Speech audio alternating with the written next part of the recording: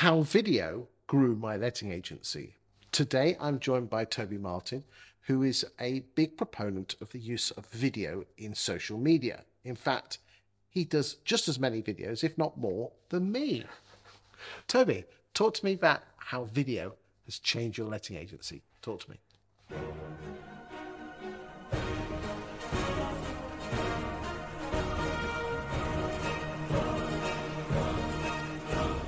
It's something that has become an integral part of my business, of my working life. And you're quite right. I don't know if I'm quite as prolific as you, Chris, but barely a day goes by when I don't do something and I think I could turn this into a video. I strongly believe that all agents should be doing this. I've become a bit of an evangelist for video work. And I think that it's changed my own business. It's changed my own approach to work. I think you like a stat, Chris. The stat man.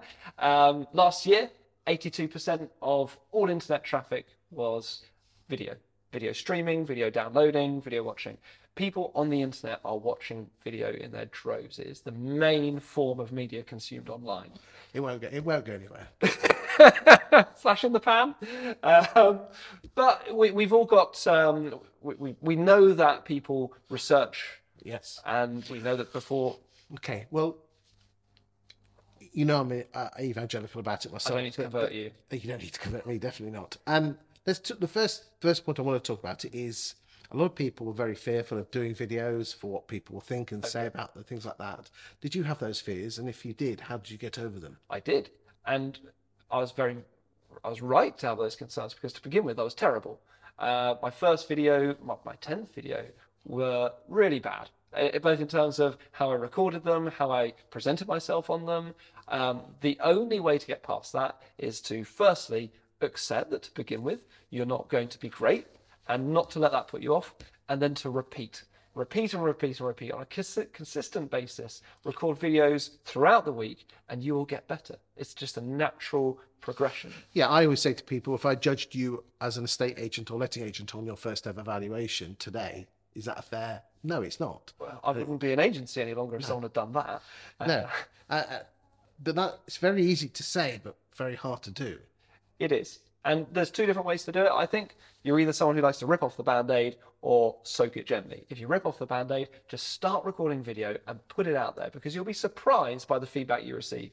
If you're more of a gently type, then that's fine. Record video, do a daily diary. Just record on your phone what you've done every single day and just keep it to yourself. And in 2 weeks, 3 weeks, a month, you'll start to feel confident enough to share that with other people. But either way, do it.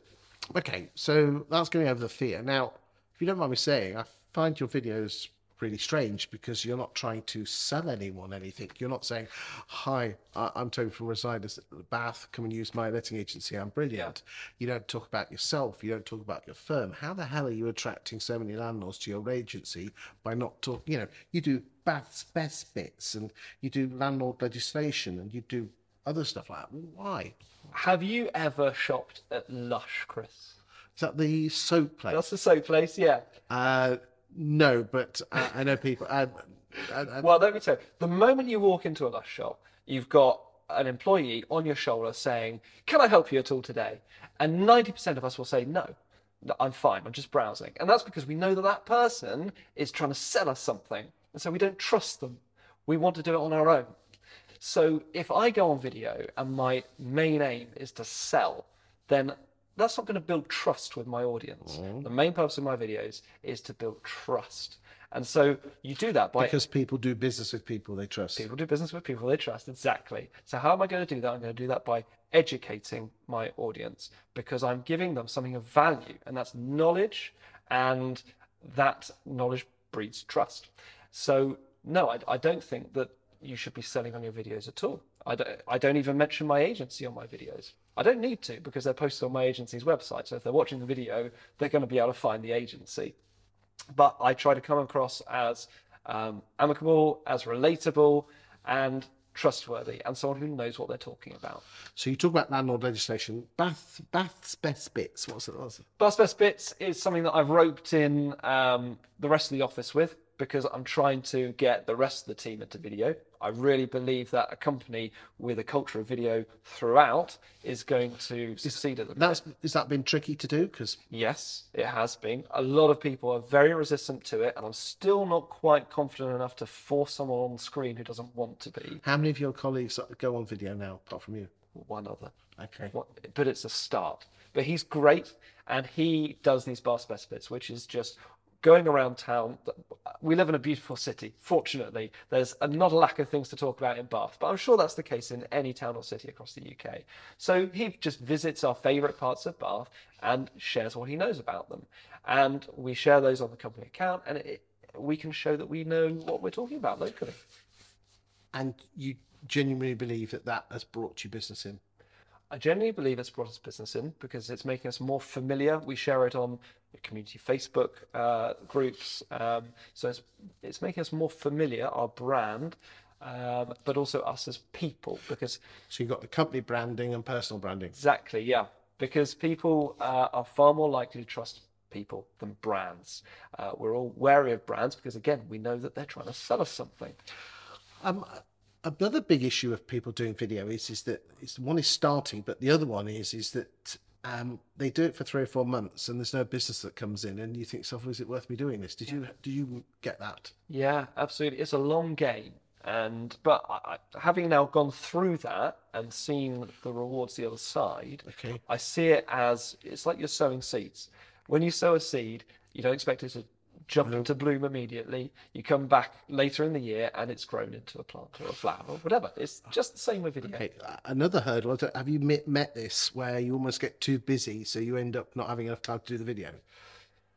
Yes, I used to, and it's just really about So you've been through that one. I've been through that one, and it's one of the things that when you're busy, you can scrub it off your list because it's not essential. No one's going to jump up and down because you haven't recorded a video that day.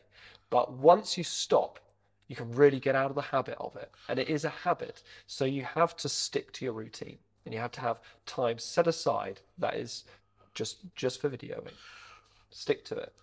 What about when people blow smoke up your backside because they see you and they kind of see you all the time, and you almost become a mini celebrity, and you start to believe the BS that people have you had any of that? A little bit, yeah. It's great. I mean, you do get compliments with video. You do get compliments because not everyone does video. Very few people do. So when you put yourself out there, you do get people coming back to you and saying, "Loved your video," and on a certain level, that's nice. You can get carried away with it. Have you got carried away with it? Probably. How do you deal with that? Again, you have to, it's just like setting aside time. You have to be regimented about the videos you're doing, the subject matter you're doing, and keeping it basic, not trying to get carried away with the popularity, the clicks, the likes. Make sure the content is valuable to your audience. Don't go chasing likes by making them, catchy or too humorous, whatever. I've got my wife to thank that she'll, there's a difference between confidence and cockiness, and and Stina, if you're that's Toby's wife.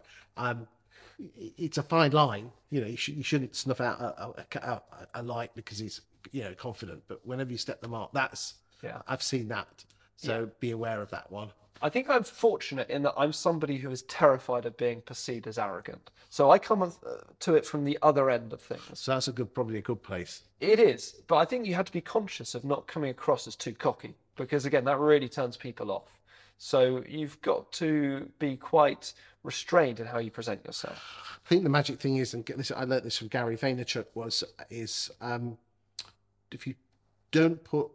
if you put good feedback on good feedback, nice comments, all that on a pedestal, the problem is that when someone gives you bad feedback, it also goes on the pedestal and it screws your head up. Absolutely. As you know, I love dealing with trolls and I don't take it personally. And it's also the same comes from when people pay you compliments. You just say thank you very much and move on and change the subject. Yeah. And I've had trolls on my videos. And again, you ain't made it unless you got a troll, mate. Yeah, you need the trolls, but don't feed the trolls. I mean, interact with them, but don't get dragged into arguments. Well, I tell you what, in the next video, let's talk about how you deal with trolls on social media. Great idea.